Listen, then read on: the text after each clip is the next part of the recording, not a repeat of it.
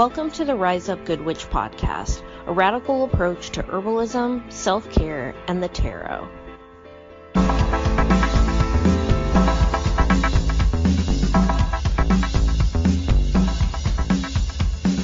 Hello everyone, and welcome to the 61st episode of the Rise Up Good Witch podcast. This is Karina.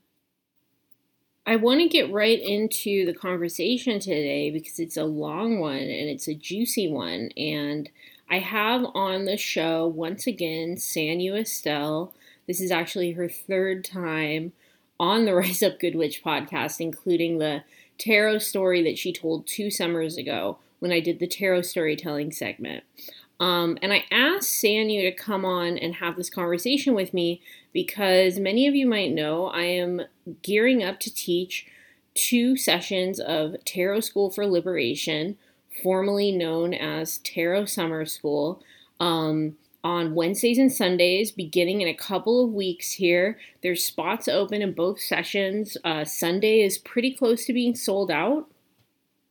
But I'm really interested in these times in the United States, Pluto return, in climate collapse during neo-fascism, learning to work with our divination tools such as tarot as a liberatory tool, a tool to not only heal our inner wounding, our intergenerational wounding, but also heal the ways that we show up in the world to be of service, especially with the consideration that we are living in vast economic inequality, white supremacy, patriarchy, etc. And these are systems of violence which block us from being able to utilize our tools of our tools of intuition, which in turn become our tools of liberation.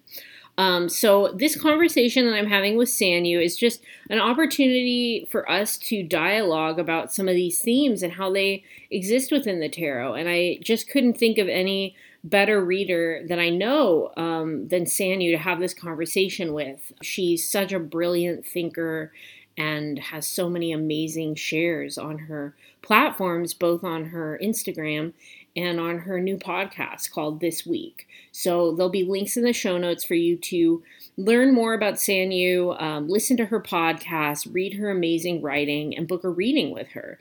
She also has some workshop offerings. She had like a BIPOC ancestral altars class. So definitely check out and support Sanyu's work. If you're interested in joining Tarot School for Liberation, there's still time and there's still space.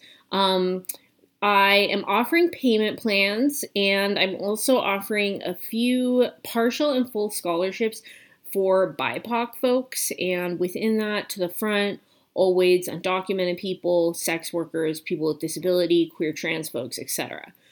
So there'll be a link in the show notes for you to learn more about registering for the class. The classes in the summer were really amazing. It was really awesome to watch people actually form community and just be able to utilize their intuition on a multitude of levels, because we don't live in a vacuum, right? We don't just pull a tarot card and that's our message for the day for, our own spiritual healing. Our spiritual healing is connected to a collective healing.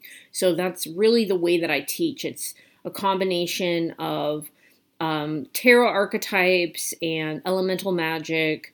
Astroherbology is included in the course.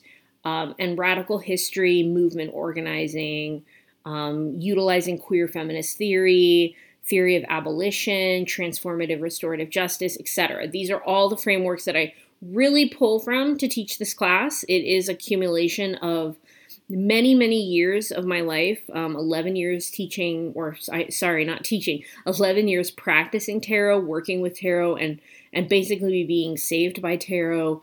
About 3 to 4 years in studying more intensely astroherbology, and many years of doing community organizing and studying radical history, radical movements, and many years of also addressing the problematic parts of myself. So I really bring that into the class as well. So definitely check it out. And also, if you enjoy this podcast, please go over to Apple Podcasts and give it a 5-star review. It's been a minute, y'all. I don't know what happened. But if that's in your ability, your time frame, it's a totally free way to support the podcast. You can also take a screenshot, share it on Instagram or your favorite social media. Super helpful. We really got to preserve DIY media in these times. We'll see how this platform continues to evolve. You can go to patreon.com/riseupgoodwitch as well, and a pledge of $5 a month is incredibly helpful in sustaining this work. I'm very grateful and lucky that I have enough support on Patreon that I am able to actually make being on this podcast a paid gig for my guests. And this is really important to me. I definitely focus on trying to showcase and interview and hold space with people that are from marginalized backgrounds, folks who are BIPOC, folks who are queer, and this is important. I think that we need to pay BIPOC, we need to pay queers for their time and their knowledge. So it's an honor for me to be able to pay my guests, and this is only possible because of Patreon support. If you join the Patreon at $5 a month, you also get a ton of extra content, including monthly collective readings. I'm starting a new bi-weekly tarot lesson. And the exciting thing is that I actually have a video of Sanyu and I talking, our Zoom video, completely unedited, up on Patreon. So you can go and check that out, just $5 a month. You also get a 25% tarot reading discount and a 20% apothecary discount for just $5 a month. So please continue to help this podcast sustain. Your little contribution means so much, and I love y'all, and I hope you love this conversation. I hope to see some of you in Tarot School for Liberation.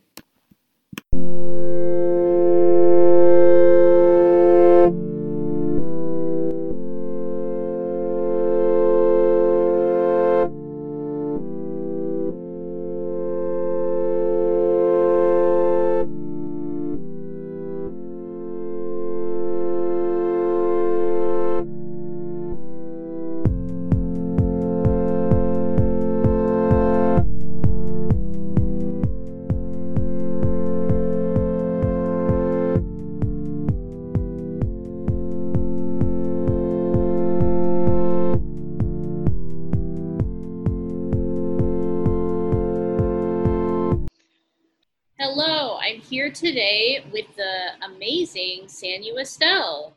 Hi, Sanyu. Welcome back to the Rise Up Good Witch podcast. Thank you very much. Very good to be here. Yay. So we did an episode back, I think it was in March, maybe, about, or somewhere around then. It was like pretty, I feel like it was like COVID had just, shelter in place had just started. And look at where we are today. So we did an episode about using the tarot as a tool for grief. And I think you're so brilliant. I love your new podcast is so good. Thank you. Everything you share on Instagram, it's like, I feel like I'm like, I need to get like a cup of tea and like cozy up for this like literary thing that Sanyu is sharing. Like, it's just like it's like a journal. Like I'm reading like a literary journal every time you post anything. That's a wonderful thing to hear for a writer. Thank you so much. Hello, everyone, new and not new. And thank you for everyone who's actually contacted me about me and Karina's episode on grief and death. I do think it was timely. We did not know how timely it was, since obviously many have passed, and there's a lot of grief because people passing right now are not necessarily given the going away that many people are accustomed to giving. So I am Sanyu Estelle. I am the word witch. I identify as a soothsayer and a Taoist and a earthling. And I would say that my personal conception of tarot for liberation is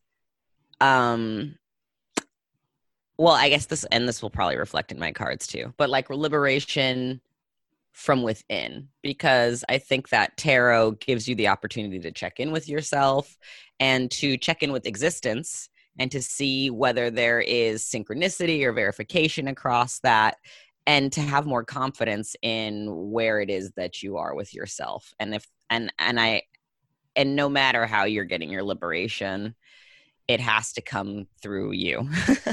So I think it's very important to have any kind of tool of reflection or divination. And obviously, Corinne and I use tarot as that, and I use oracle cards as well, but tarot for a specific purpose. So that's my quick and dirty, Deafy. Thank you. And yeah, I think it's like we are moving into times where, you know, self-care is not an isolated in a vacuum type of thing. It's about being better for the collective, for everything we're going through.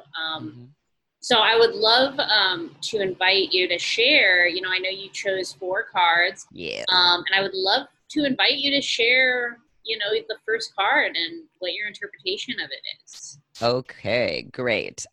So I guess I'll tell you audience, all the 4 cards I chose, and then I'll talk to you about the first one. So my 4 cards, and what I love about Corinne and I is that we always choose different stuff, and that there's always one where I'm like, oh, why that one? I can't wait to hear about that one. So my 4 are the 10 of Swords, and if you listen to Death and Grief, knowing that makes a little revisit, and we'll talk all about that.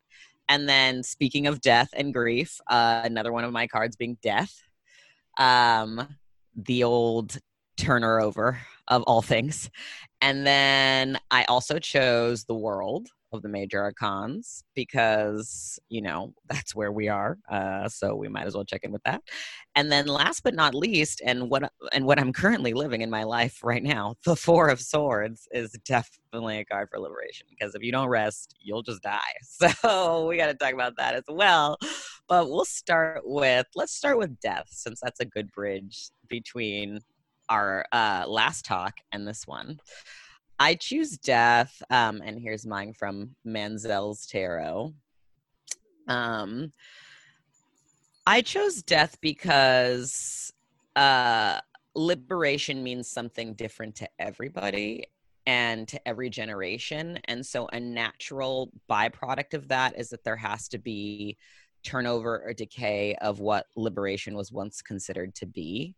And that requires elder generations or elder people to be willing to die, number one. You know, like, that's why I find the pursuit for eternal life so interesting. I'm like, why you just let the younger generations, like, they will live and you will live through them. Like, you don't need to take up all their resources and all their space living forever, not trusting existence. Just like die like it helped you live, like go through the process.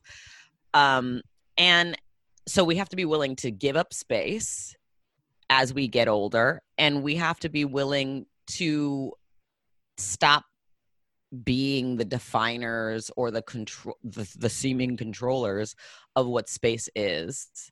And, you know, this is never more evident to me than this this fucking election coming up in the United States in November, but like how old frameworks are only held up by people, and how the insistence on doing that, the insistence on the world being as you knew it when you were at some particular age in place and time in your life, then robs or deprives, let me use that word, then deprives younger generations of the opportunity to decide for themselves what their relationship is with life. And so that's a part of my quote. You know, if you're not imagining the world you want to die from in your elder age, it's not going to exist. Like, we are I don't know, I probably didn't say this to you because I don't think I had this idea yet, but I've been thinking a lot about how we're in the camel generation. I think of the camel generation as basically roughly between 30 and like 45, reaching to 50 and 25, depending on your maturity, people, or your lack thereof, in terms of how you fit into the old or new paradigms. But us being the generation that babies today will look at as the people who decided politics, because 30 years from now, we will be the age of people in power, and the people in power will have passed. So basically if our generation isn't envisioning something else and we're just trying to bring back what we knew, then babies today are going to live in the decay of the current moment. And so we're always needing to think, I mean, the indigenous perspective is that you're thinking 7 generations. But I just think you're always needing to think of, at the very least, the next fucking generation. Hi, doggy.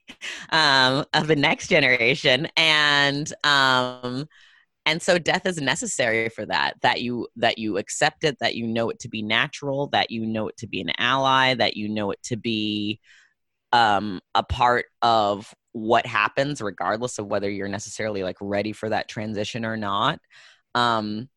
And also just that it's a necessary aspect of success. It's not just forever inclines without, like, things drop off on an incline. You are getting to an apex, which means you have to carry less weight.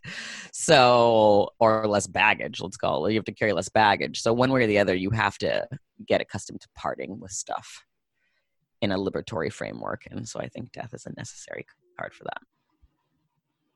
I love that. Yeah, and you know what I loved about what you just said is thinking about tarot numerologically, and the fact that, 13, 1 + 3 = 4, the Emperor, which it's funny because when I said like cards that are not liberatory, I immediately was like the Emperor. But so much of what you just said felt like the Death Emperor wavelength.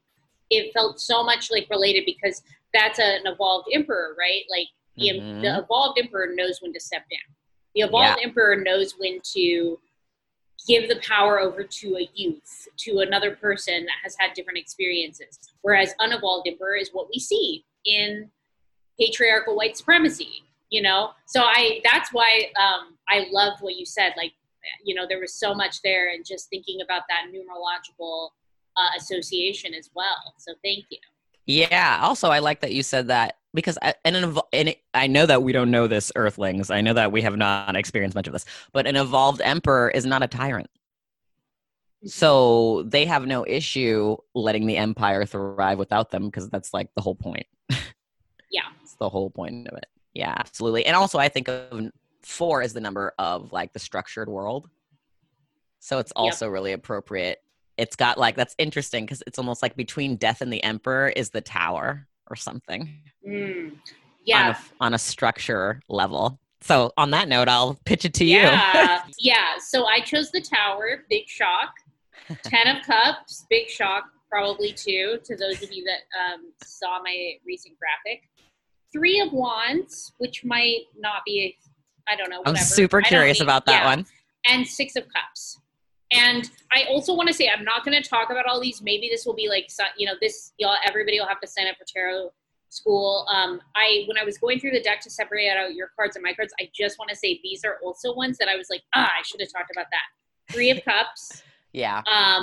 The Hanged one. Yeah, I thought about the Hanged one. Yeah. The Wheel of Fortune. Also. Yep. 3 of Pentacles. And Knight of Pentacles, which is like my favorite card for this year. I love that. Yeah, but we're not talking about those. Sorry, y'all, we don't have all day. So I'm going to start with the Tower, and I'm going to talk about the Tower as it relates to the 10 of Cups as well. Because I just made this graphic. I get these like visions where 2 cards will come together and they'll perfectly narrate something that I've been thinking about. Usually something structural, something anthropological, something sociological. And I'll kind of like see it as a way to describe a situation by two contrasting cards. Sometimes for me, it's easier to read 2 cards together than 1 card separately because the 2 cards really work with each other and inform each other. And with the Tower and the 10 of Cups, I think we are in a time, Pluto-Saturn conjunction happened, neo-fascism is happening, climate collapse is happening, and we have to rethink how we see the Tower, because the Tower is scary to people. People are like, no, I don't want this. I don't want this to be destroyed. And that makes sense. That makes sense. I understand why people don't want systems that they've learned to trust to be destroyed. Even if they have been problematic and harmful and don't violent. work. and don't work. Yeah, and we're designed to oppress, certain people. Even if that's the case, I understand the grief in having to let go of, even, that's the devil, right? Is like those systems, that chain where we're attached to something that harms us, but we're attached to it. It's the Stockholm syndrome. So the tower is the releasing of that, right? So like we see the destruction in the tower, and maybe we lose people. We have to go through the grief of loved ones being harmed, loved ones being hurt.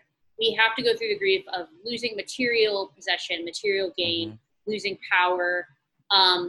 But we have to also look at this as, and I've been thinking about this a lot with the forest fire. I have some really old friends who are firefighters.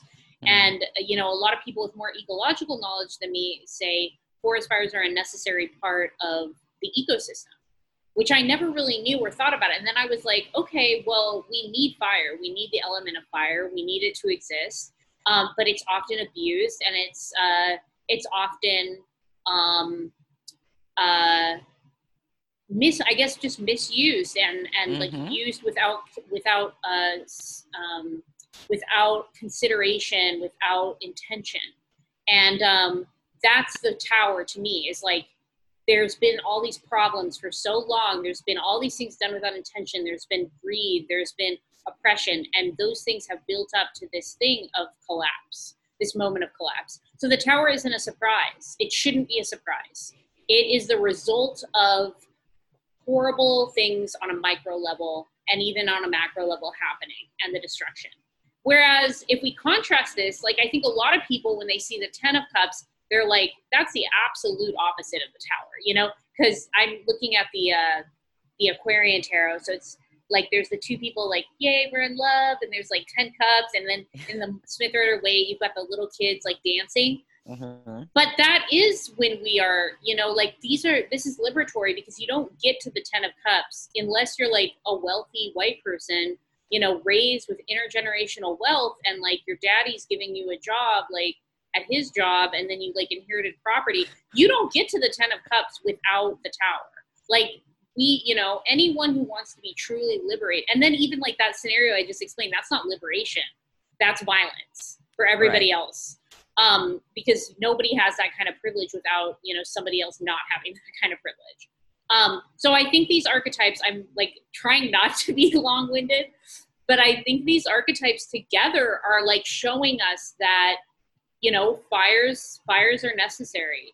Obviously, we're seeing an increase of them and a lack of control because of things like climate change and people abusing the, human abuse through like the prison industrial complex, where we have to rely on incarcerated folks, obviously, but this is about government corruption. This isn't about the natural world.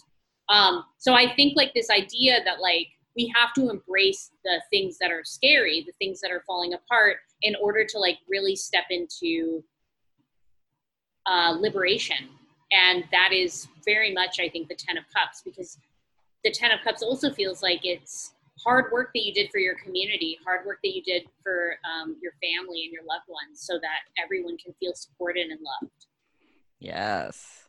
That's so great. There's so many things that came to me. One, when you were talking about the tower and fire, I was like, oh yeah, the devil would have also been an amazing liberatory card. And then with the 10 of Cups, it's interesting the way you described how you get there without the tower, because I was like, yeah, that makes sense. It's like the ignorance is bliss, genuine, like what that was that woman try to get across in Texas? Affluenza. It's affluenza. And it has to be, right? Because I was thinking about, you were saying, I was like, oh yeah, is it that, even if you're like a imperialist black, like you're like a Jay-Z and Beyonce, are you just reaching 10 of Pentacles? Because 10 of Cups is emotional too, right? So it has to be tied to ignorance or all the work you did. It's one or the other. It's like the baby's joy or the joy of an elder, almost. It's that relationship. So that's really interesting to think about, because I hadn't thought about, obviously I think of Cups as an emotional suit, but the 10 of Cups can also be, an excess of that, to the detriment of the tower can of course be an abuse. Mm-hmm. Yeah, that's really interesting. Side question, do you think that there's like a shadow side to the Ten of Cups, and what do you think it is?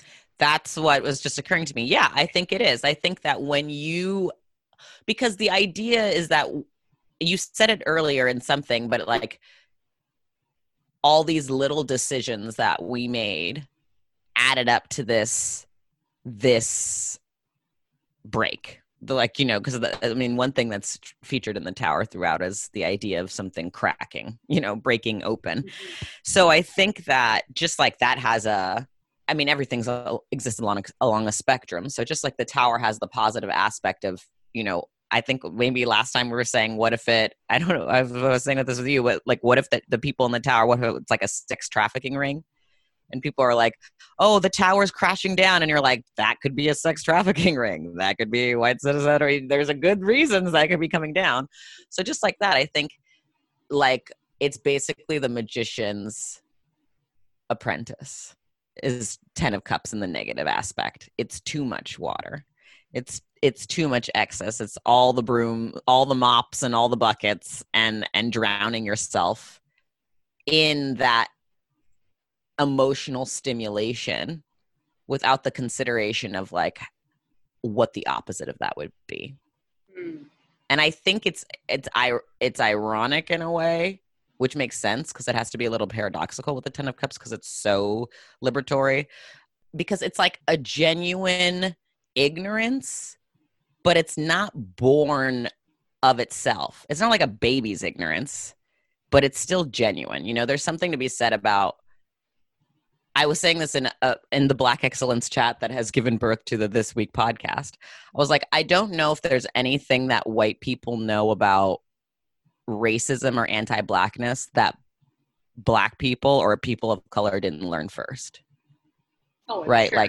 Like there's nothing that the construct of whiteness has afforded itself to know about that in the way that it operates, that it hasn't had to learn from someone else, because the point is that it's just right, and that's the end of the story. So it does birth a genuine ignorance that, whether you want to deal with that shit or not, is real. Like we really do have to have these liberatory conversations. We really do have to break it down. You really do have to start somewhere. You really do have to repeat yourself or send people to the same place again and again and again.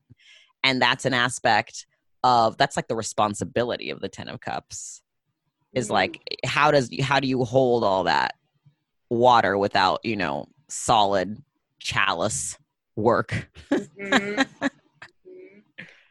Yeah, that's how amazing. I think about it. Thank you. So do you want to talk about the next one that you chose? Yeah, and I also wanted to say, I thought you'd find this interesting. In my Gemstones and Crystals Tarot, the tower is calcite. Interesting. And the 10 of Cups is copper. Yeah, I like this together. I also like calcite because it's also called Iceland spar, and it is allegedly what the Vikings would put on their boats because calcite refracts light. And so when it was cloudy, Vikings would put a calcite or Iceland spar on the boat, and it would tell them what direction the sun was in because it refracts the light in that direction. And then they would know what was east and what was west. But the Vikings were obviously very towery people, right? So there's something interesting about that to me. Okay. So I want to talk about the world because I was also debating between the Wheel of Fortune and the world. Easy to do. I have certain decks where the Wheel of Fortune is the medicine wheel as well. But I chose the world. I mean, the medicine wheel speaks to me of like seasons and things coming and changing. But I thought what was more for me necessary about the world to be in the liberatory framework is that I do not think it has ever been fully considered.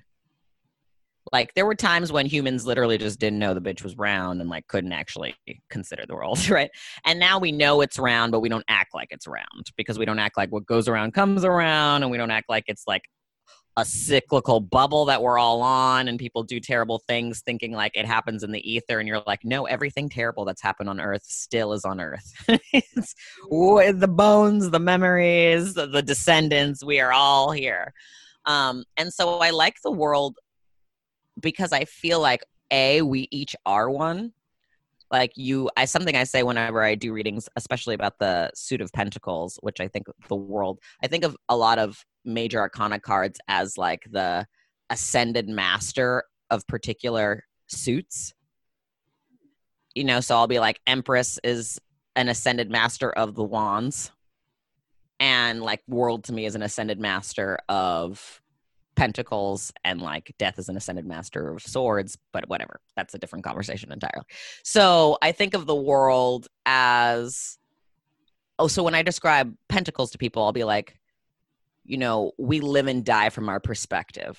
So not only does pentacles rule the body and the environment, it rules the emotional body and the intellectual body, the physical body, the erotic body, the spiritual body, because all that we experience is perceived through our one perspective, us, the individual. So I'm a world, Corinna's a world, you're a world, audience, everyone's a world. And I think that for a liberatory framework to survive, people have to recognize that every person is a whole world, and that if that's true and existence allowed for them by making them and like permitting them to be a part of it, the whole shebang, that there has to be room in the world for the people, and all that they are, complexities. And that's part of the reason that I like the This Week podcast. It's like, one, obviously Blackness isn't a monolith, but you really see that and hear that in the conversations.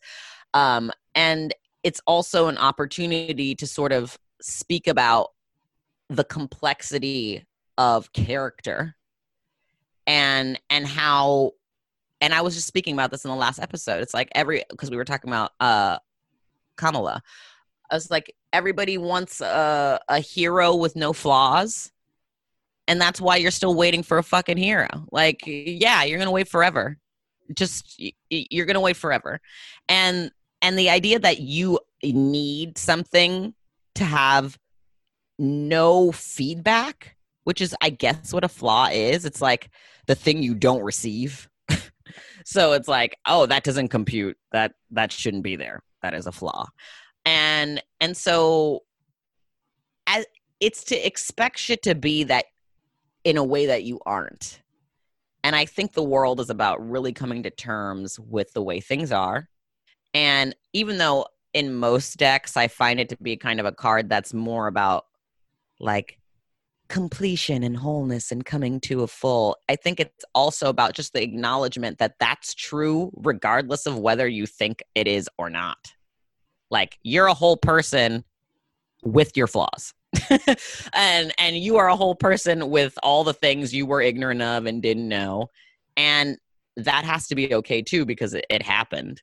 And I don't, my belief is that existence is its nature. All it can do is exist. So it's just inherently infinite, which means it's not subject to time. And if it's not subject to time, it can't waste time. And if it can't waste time, then it can't make mistakes. It just has experiences, because nothing is wasted. So in that trajectory, I think it's important for people to acknowledge that if it's here, there's room for it. And that's the one thing in liberatory conversations throughout the human story that has been really neglected. It's like freedom for all, except, there's always but, or, and it's just ridiculous, but it's also a part of the world. So it's like something also that you have to talk about. So as much as death is inevitable, so is the fact that we're all arriving here free to choose what to believe. Not free to know everything, but certainly free to choose what we end up deciding is true for us. And people still haven't come to terms with that. I think that's wild. Like, there have been like millennia of generations of humans, and we're still not okay with the fact that is the case. Wow, I feel like that was huge. I feel like that was like so many things. And it made me think about, when we talk about room for all, like this rhetoric that a lot of pretty ignorant, mostly white people say about all lives matter when, and I was like debating with somebody, not even like debating, I was trying to have, I've been like, I'm going to try to have constructive conversations on Facebook groups with ignorant white people. Yeah, it's hard, but I've been like, interesting. So you get angry when someone says Black Lives Matter, but then you say, no, children's lives matter. And I'm like, but that's all children's lives. Okay, cool. So like that includes Black Lives Matter, right? And then they're like, you're an idiot. And I'm like, what? Am I an idiot? I'm just like asking, I'm trying to understand where you're coming from right now. And it's like, because really what I took away from what you just said is like, the world is so expansive, it includes everything. And yet when people use language that aims, I mean, they're not aiming to be inclusive, right? We know that like deep down, they're not aiming to be inclusive. But when people use language like all and everyone, what they're really doing is bypassing individual experiences and how they've been affected by this idea that you said about the world is not, it's a circle. So it's like everything that happened ever is still here. And I'm paraphrasing, but I loved what you just said. So I wanted to throw that in. Yeah. Yeah. I love that you're doing that. I mean, just bless your whole heart and soul. And also it's funny too, because what they want you to get is what they won't say. And I think that that's so interesting because the world is present, right? It's like the world isn't hiding from us. Like it's underneath, it's around, it's above. Like it didn't make the borders. It didn't say you can't traverse the lands. Like it's available. It's fully there.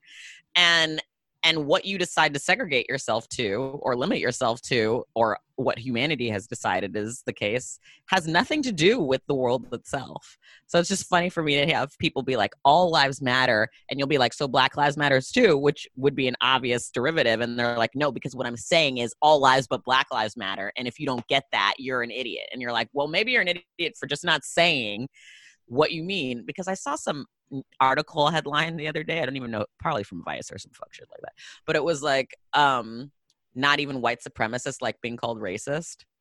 And I was like, this is fascinating. Like this is that 10 of cups abundant ignorance, which is like, but it's what you're doing. It's your whole ethos. And they're like, yeah, but I'm not a racist. But why not? Like, what do you associate racism with that you're not associating white supremacy with? Why does that work? Anyways, yeah.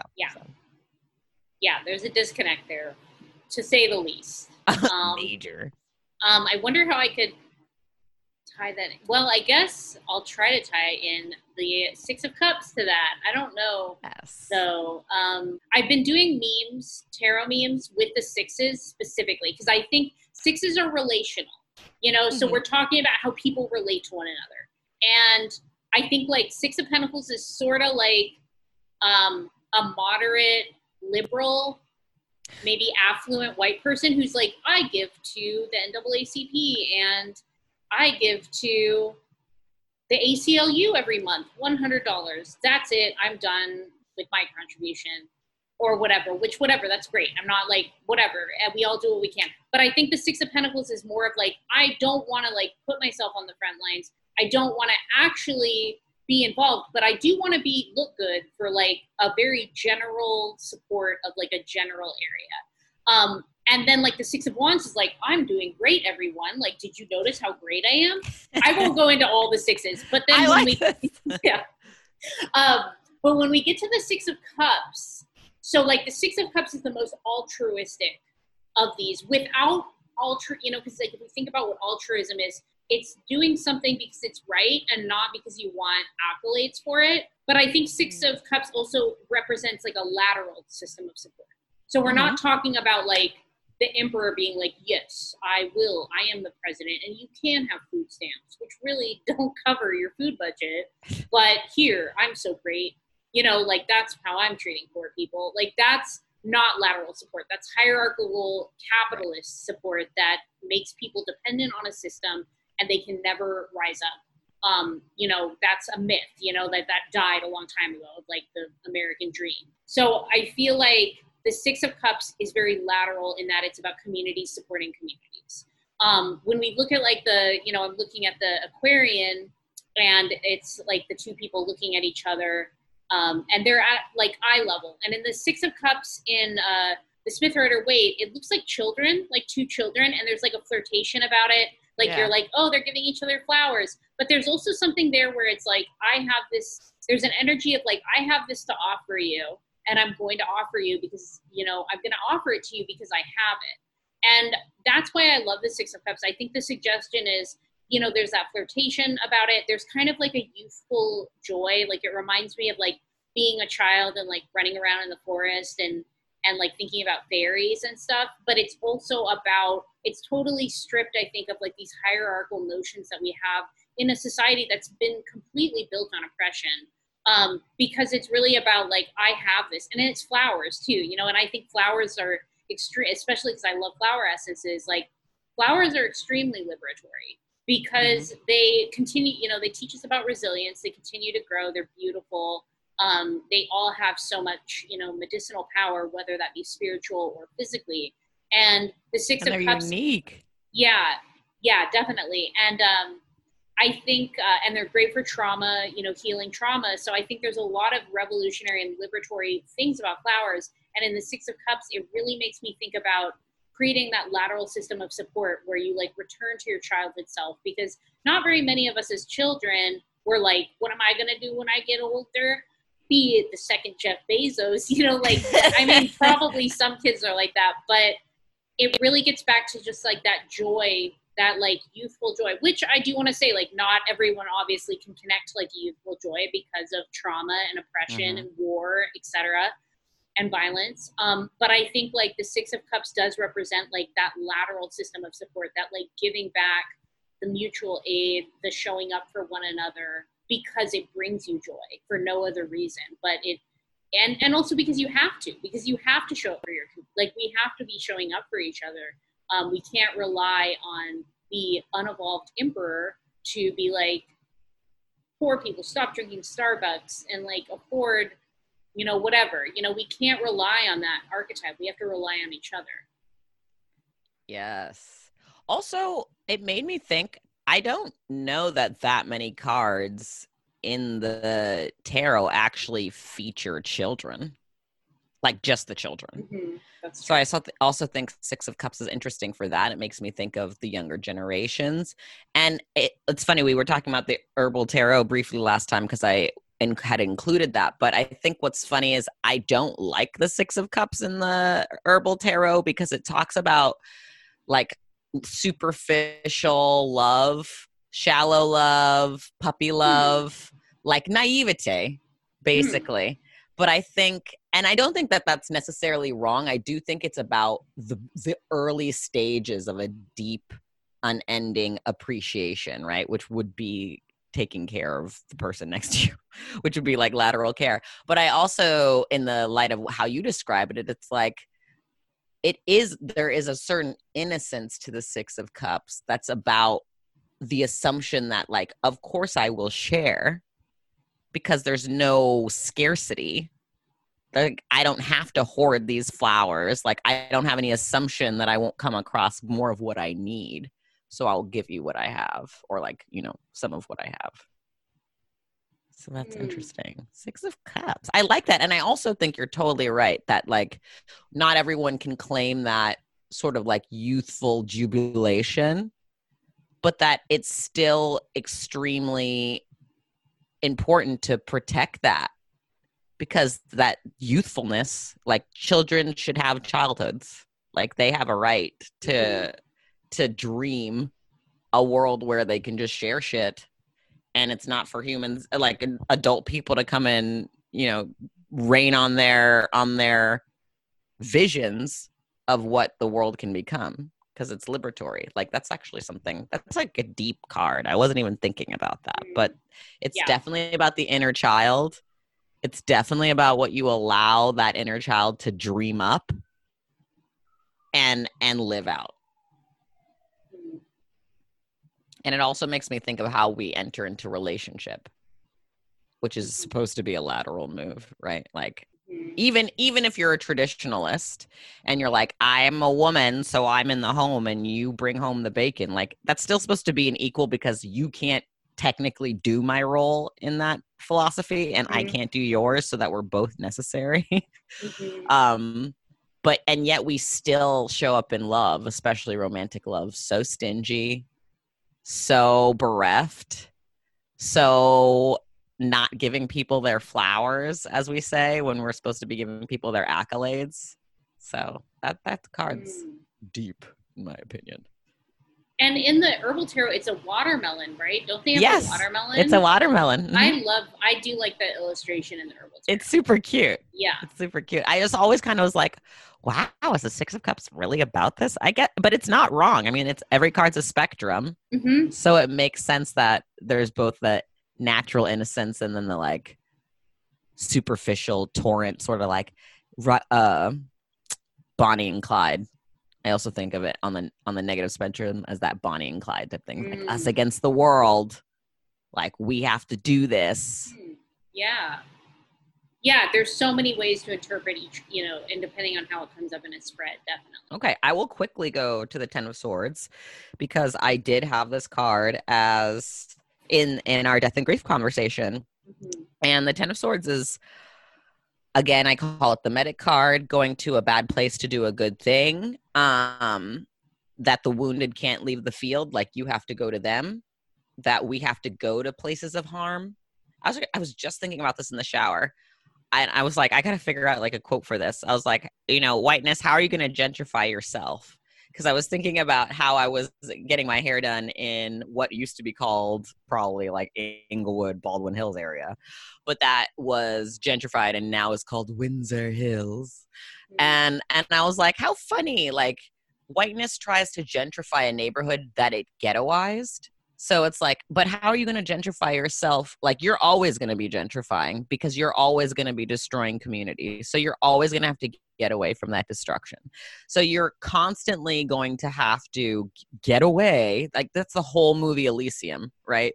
Like, that the rich get fuck up everything so much on Earth that they have to create a super rich orbiting thing around Earth that is their home, that has a whole simulated environment because they sucked Earth of all its resources, and they continue to suck Earth of those resources.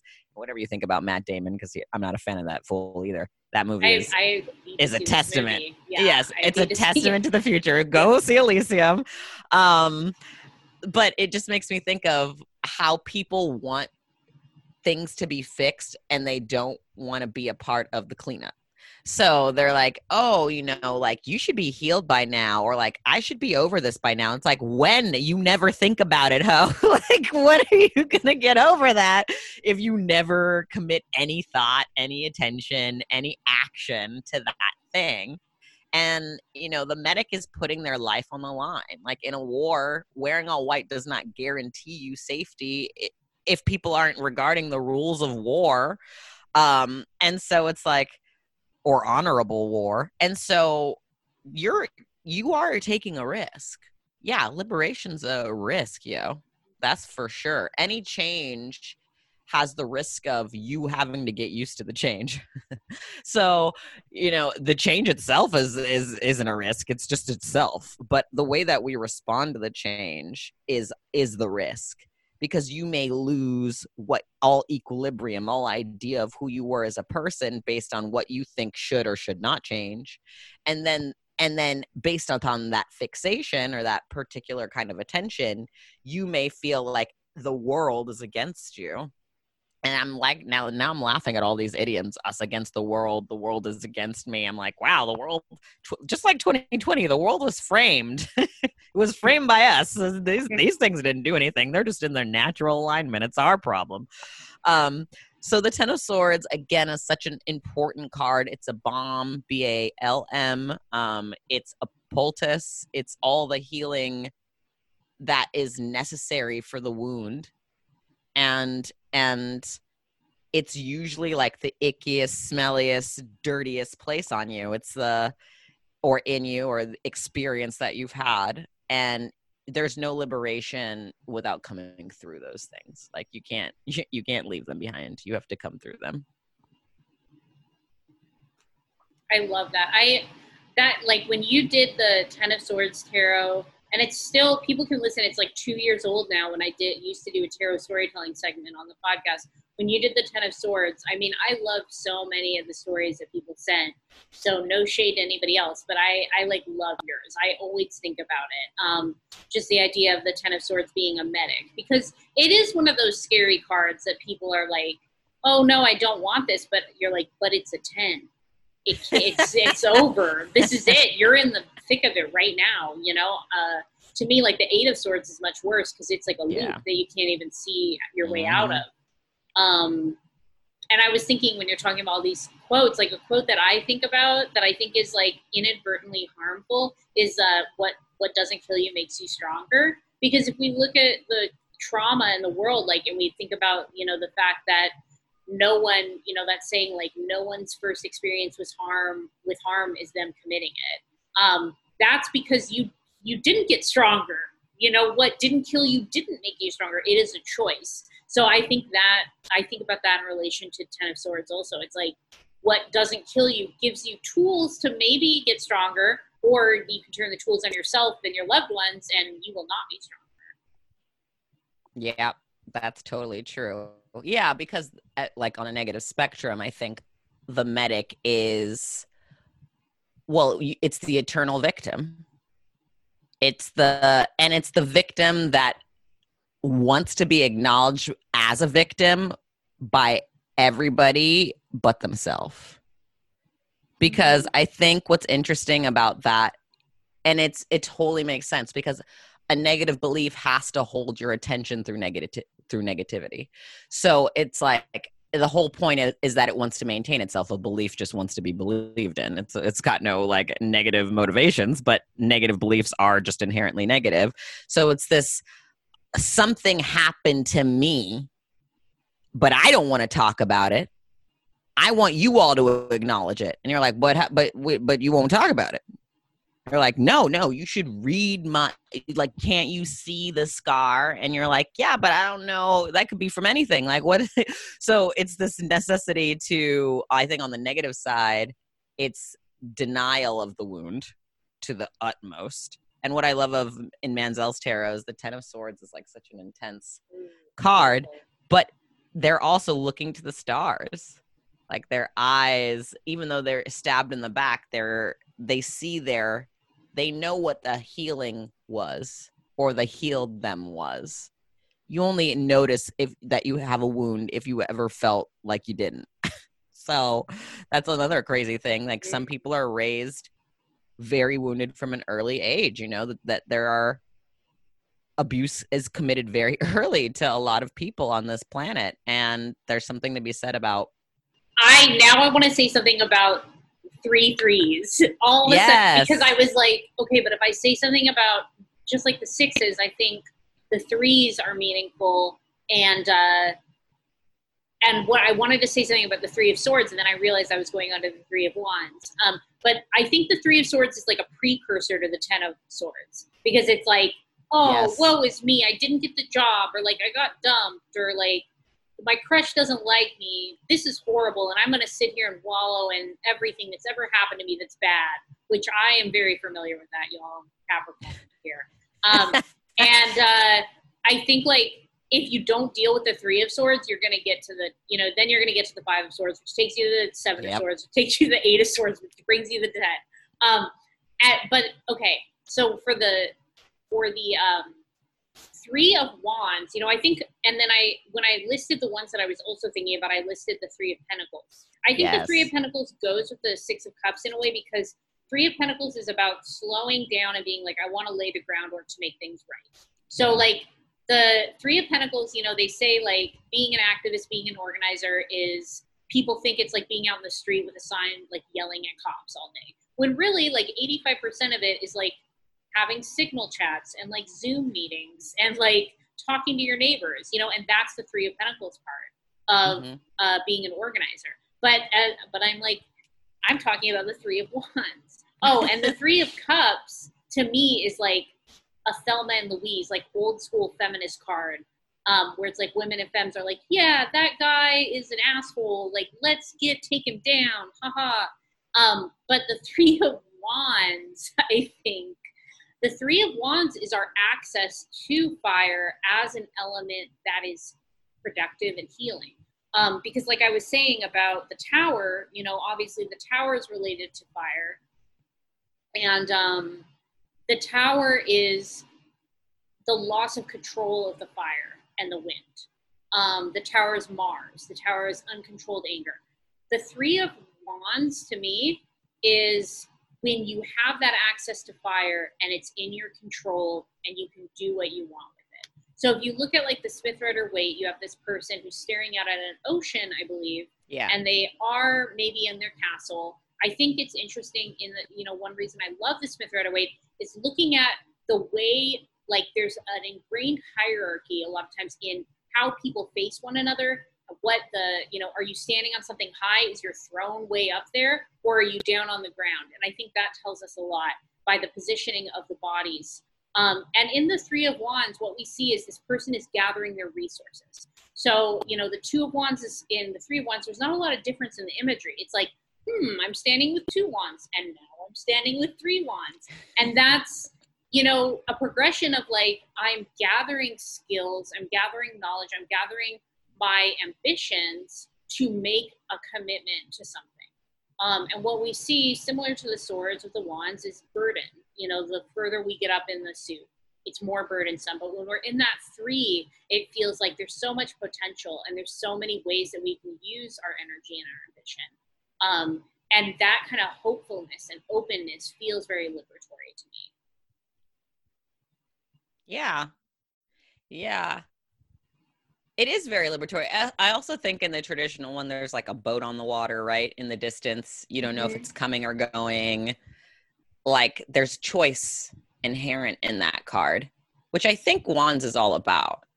I often tell people like, it's the suit of how you see the world and how the world sees you and whether those are equally yoked images. Because if you're received in the world the way that you believe yourself to be, then it would mean that you actually know who you are. And like, that's the ultimate liberation, to be like, oh, I am what I say I am, and what I do. And so, yeah, I like that. I also like the 3s, the 3 threes. Yeah.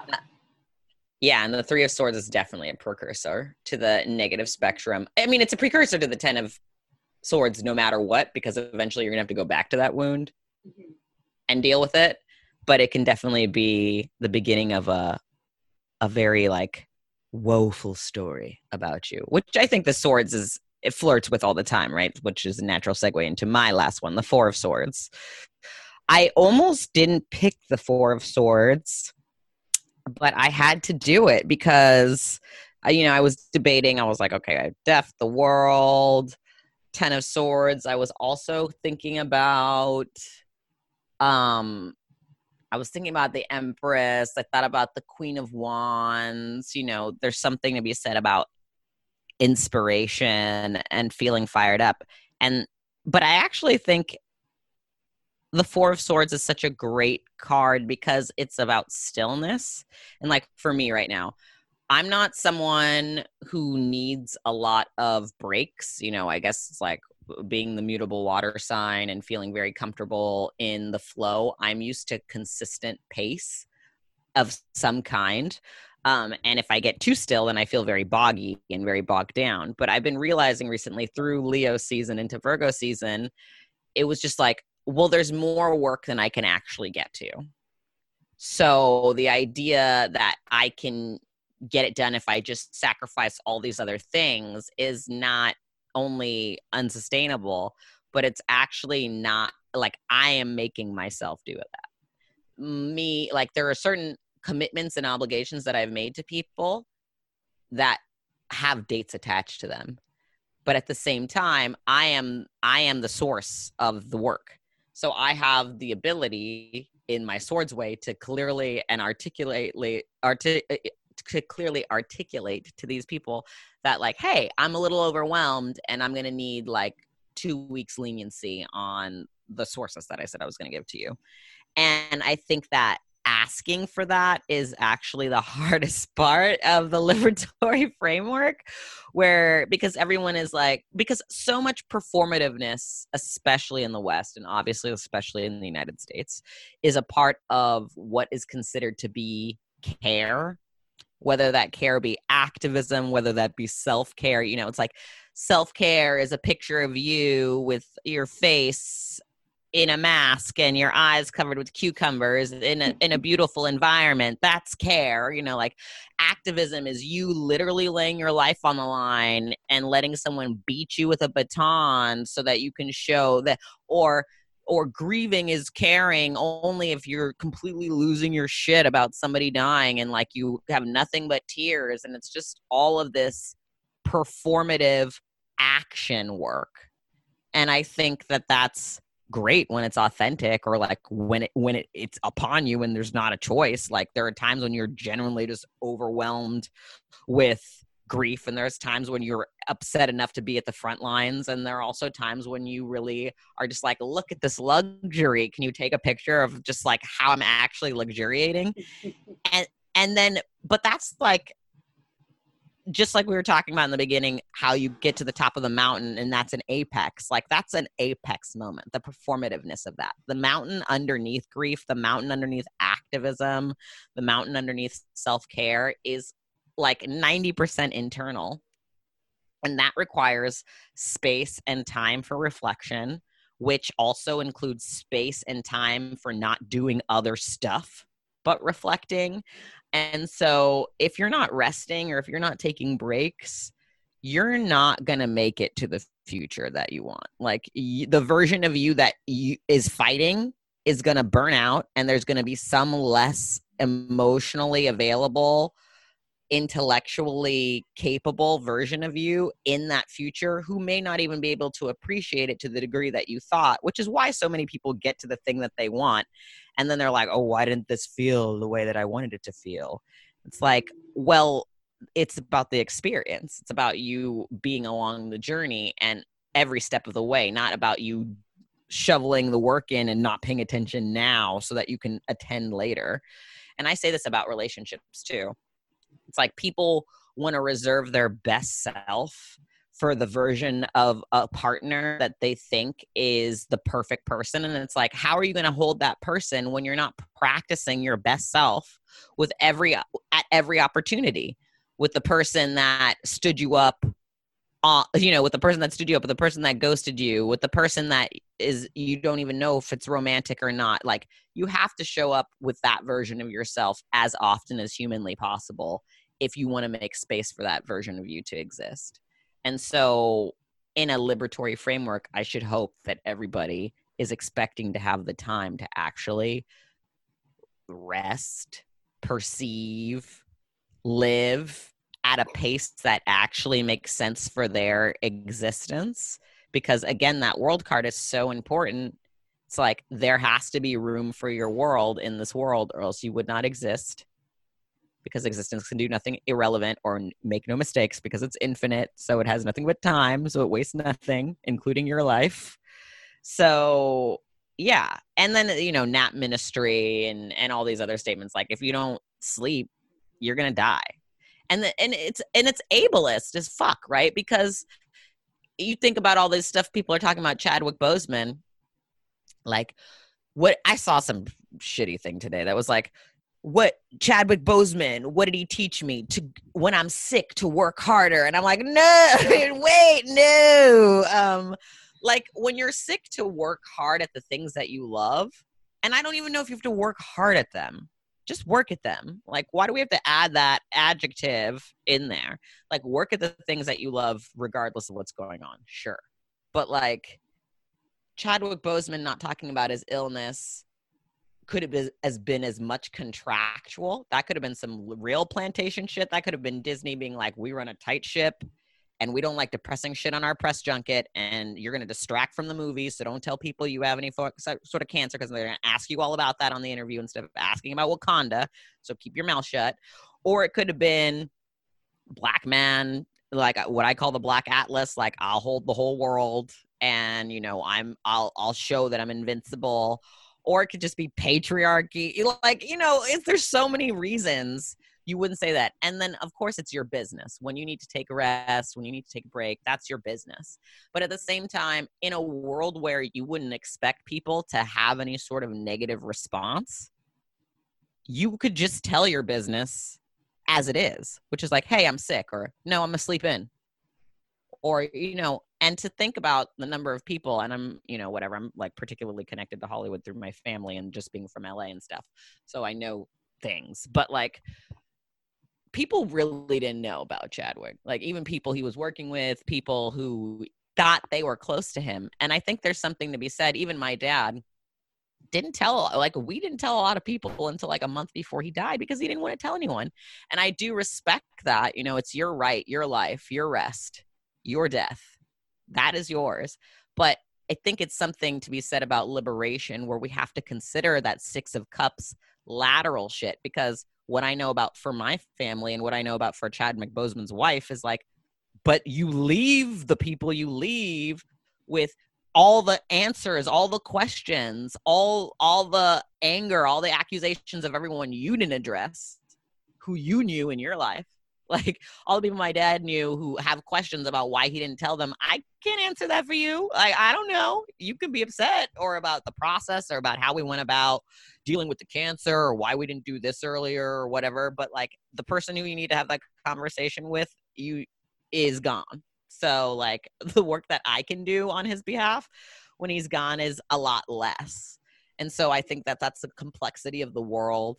And then that lateral appreciation of like, what work am I going to leave you with when I leave? Like, is the world that I leave one where I want to go out like a flame in the middle of the night and no one to know? I don't want that for me personally. But even if you do, that the people should just respect that. Even if you tell them that you're sick, you know, like then they shouldn't ask you any fucking questions. Like my dad could have been like, I'm sick. I don't want to talk about it, but I want you to know. End of conversation. But I think because we're not in a liberatory framework, there's so much feedback that people do not feel comfortable to do that. So they like take their rest where they can, which is actually just like avoiding communication. It's not a true rest. It's a holdover, and it also basically punts the ball to somebody else. So there's a lot to think about in that card. Amazing. I loved that. Four of Swords, I love Four of Swords in like a love-hate way, because Four of Swords is the biggest call-out card for me. Like if I would say that and Seven of Swords probably. That's the Four of Swords is the most like, okay, bitch, like you need to slow the fuck down because you're burning out. Which I have historically as a Capricorn not wanted to hear, not wanted to listen to, and been like, nope, you're wrong. I still can do it. I can be productive 13 hours a day, whatever. That leaves me some time to sleep and eat.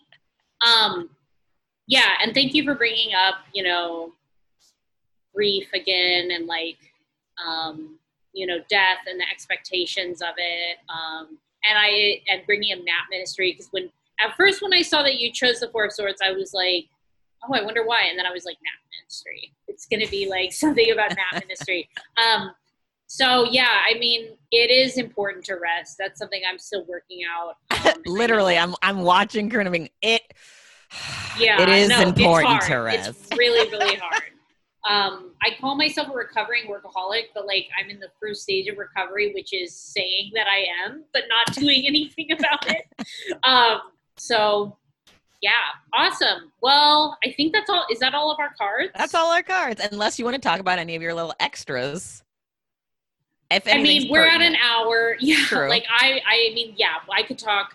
I think I've been talking about the Knight of Pentacles a lot lately because a lot of my tarot summer school graduates know that to me, the most dangerous card, it's not the Tower, it's not the Devil, it's not the Ten of Swords, it's the Knight of Wands. I think the Knight of Wands is the Say most more. I'm so curious. card.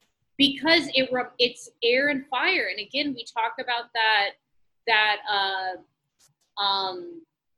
the forest fires, you know, like out of control, like the air and the fire together will just burn everything up. So to me, like the Knight of Wands is someone who's 22 years old, is privileged, maybe, suddenly learns about systemic oppression. And it's like, I'm going to do everything. And they're going to burn out in 6 weeks, right? And then they're going to go back to their everyday life. Like, that's the Knight of Wands. The Knight of Wands will burn through everything and they will be harmful. And like one thing that I was thinking that came up a little when you mentioned when you were talking about the Four of Swords, I think is like something I've been thinking about is like, I have a hard time saying no. So I'll just say yes to everything. And then 40% of those people I will totally flake on. That is way more harmful than just saying no. You know, and I've been thinking about that. I've been like, when someone just is like a yes man and like says yes to everything, but then you can't rely on them, that's so much more harmful than someone who's like, nope, can't take that on. And I think that's Knight of Wands. I think Knight of Wands is very destructive. Like any of the cards that are water, fire balance, air, fire balance, it feels like there's just, you're going to ruin everything and you're going to have to go back to square one. Like if you don't control that energy, it's going to go out of your control and then you have to rebuild everything, you know? So it's sort of like the idea of, like myself as someone with white privilege, like if I try to do too much and I mess up in some way, I could end up doing more harm than good. And that's the Knight of Wands. It's just that idea of doing more harm than good because you're trying to carry too much on your back. Like a 10 of Wands, I think. Yeah. Well, it's for sure like 10 of Wands. And I also, now that you're talking about it, I'm like, oh yeah, Knight of Wands is like the ultimate performativeness. Yes. It's like I need to show you how I'm believing of what I'm doing. And you're like, it would be true even if you didn't show me. So it would be maybe even truer if you didn't. No, I totally get that. And it's also kind of like that young fire energy, right? Like a young Aries, a young Sagittarian, a young Leo. Like that can be a very destructive energy because it's so prideful and wanting to be at the beginning, you know, at the front of the thing or at the head of the thing or at the top of the thing. Oh, and this is something I wanted to say when you were talking about fires in the tower. So it's important and appropriate we end on the wands. It's like certain elements are very easy to abuse in that they're very potent. And like fire is one of those things. Like it's funny too, because I'm in the middle of mixes. I'm recording a tribute album to my father. And one of the songs is called Prometheus. And it's about power of a god. Like, do you really want the power of a god? Because at the end of the day, Prometheus, two things happened in response to Prometheus. Pandora was sent down with her box of sins, which she eventually opened because women always do that shit. And then Prometheus was chained to a rock and his liver, his entrails were eaten by an eagle every day and then would grow back. And then the eagle would come back and eat them again. And so it's like fire. All he did was steal fire from Zeus and take it down to humanity. But it's like, that's an element that's so potent that you really have to be grounded in earth stuff, in earth pentacles type shit to take that well, which is why I liked your Tower Emperor reference, because I think the Emperor is often associated with like too much fire. Too much fire or abuse of that power. And it's like, not that fire is inherently bad, but it is a very strong element and it can go wild very quickly. So you have to be even more attentive when you use that sort of energy. For sure. Yeah. And I think like the Knight of Wands and to an extent the Knight of Swords, it's kind of like the mansplainer or like the white splainer. It's like someone who just read one article and is like, let me educate everybody that's been reading about this / living it for their life or like for 20 years, you know, that's harmful. So fire is so powerful.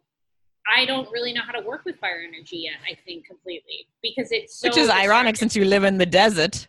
I guess you're studying firsthand in the real atmosphere. Yes, the heat. Yeah. Yeah, and I also think why fire does that, comes into the room and tries to mansplain, whitesplain, or like newsplain, is that they are trying to get the validation that they know what they learned. They're like, I want to know what I think I know, so I'm going to explain it all to you as if I do. But the way that they want to know that is by explaining it, and everyone being like, "You're so right." Yeah. You're so, yeah. We're so glad you're here. We've been waiting, all humanity, for this sort of liberation talk. Thank you for showing up. And not really having any groundedness, any knowledge of like the history that comes before you. Because if you did, you would know you weren't the first person to explain that. And oftentimes it's like no recognition for the past, as if this issue is new. There's something about the Knight of Wands that addresses the problem as if it just arrived because they did. And like as if it's as quick a turnaround for it to not come, like to arrive. I showed up, I solved this, leaving now. You're welcome. So that's funny. Yeah. I do think that's a dangerous card. You're right. That's a pretty dangerous card. And also, you know, like when I'm teaching about the court cards, like the king is supposed to be handling the knights. So also, if like the knight is really, really fucking up, like where's the king? Like why is the king and the queen?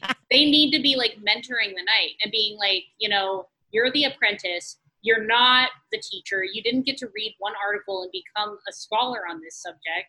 So you need to back down. So if the knight is acting out, then the king is not doing its job.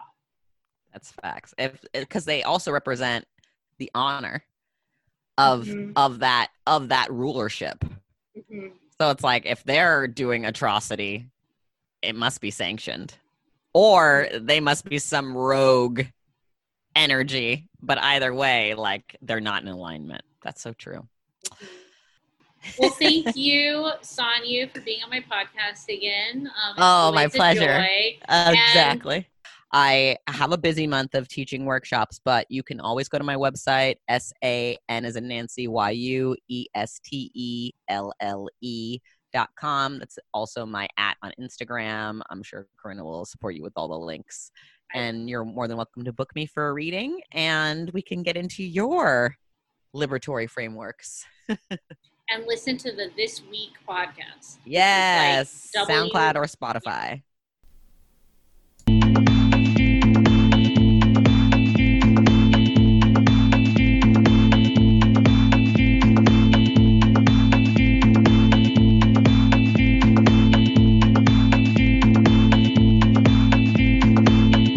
Thank you for listening to the Rise Up Good Witch podcast. If you enjoyed the show, please rate and review in iTunes and check out www.riseupgoodwitch.com for more information about tarot readings and the apothecary.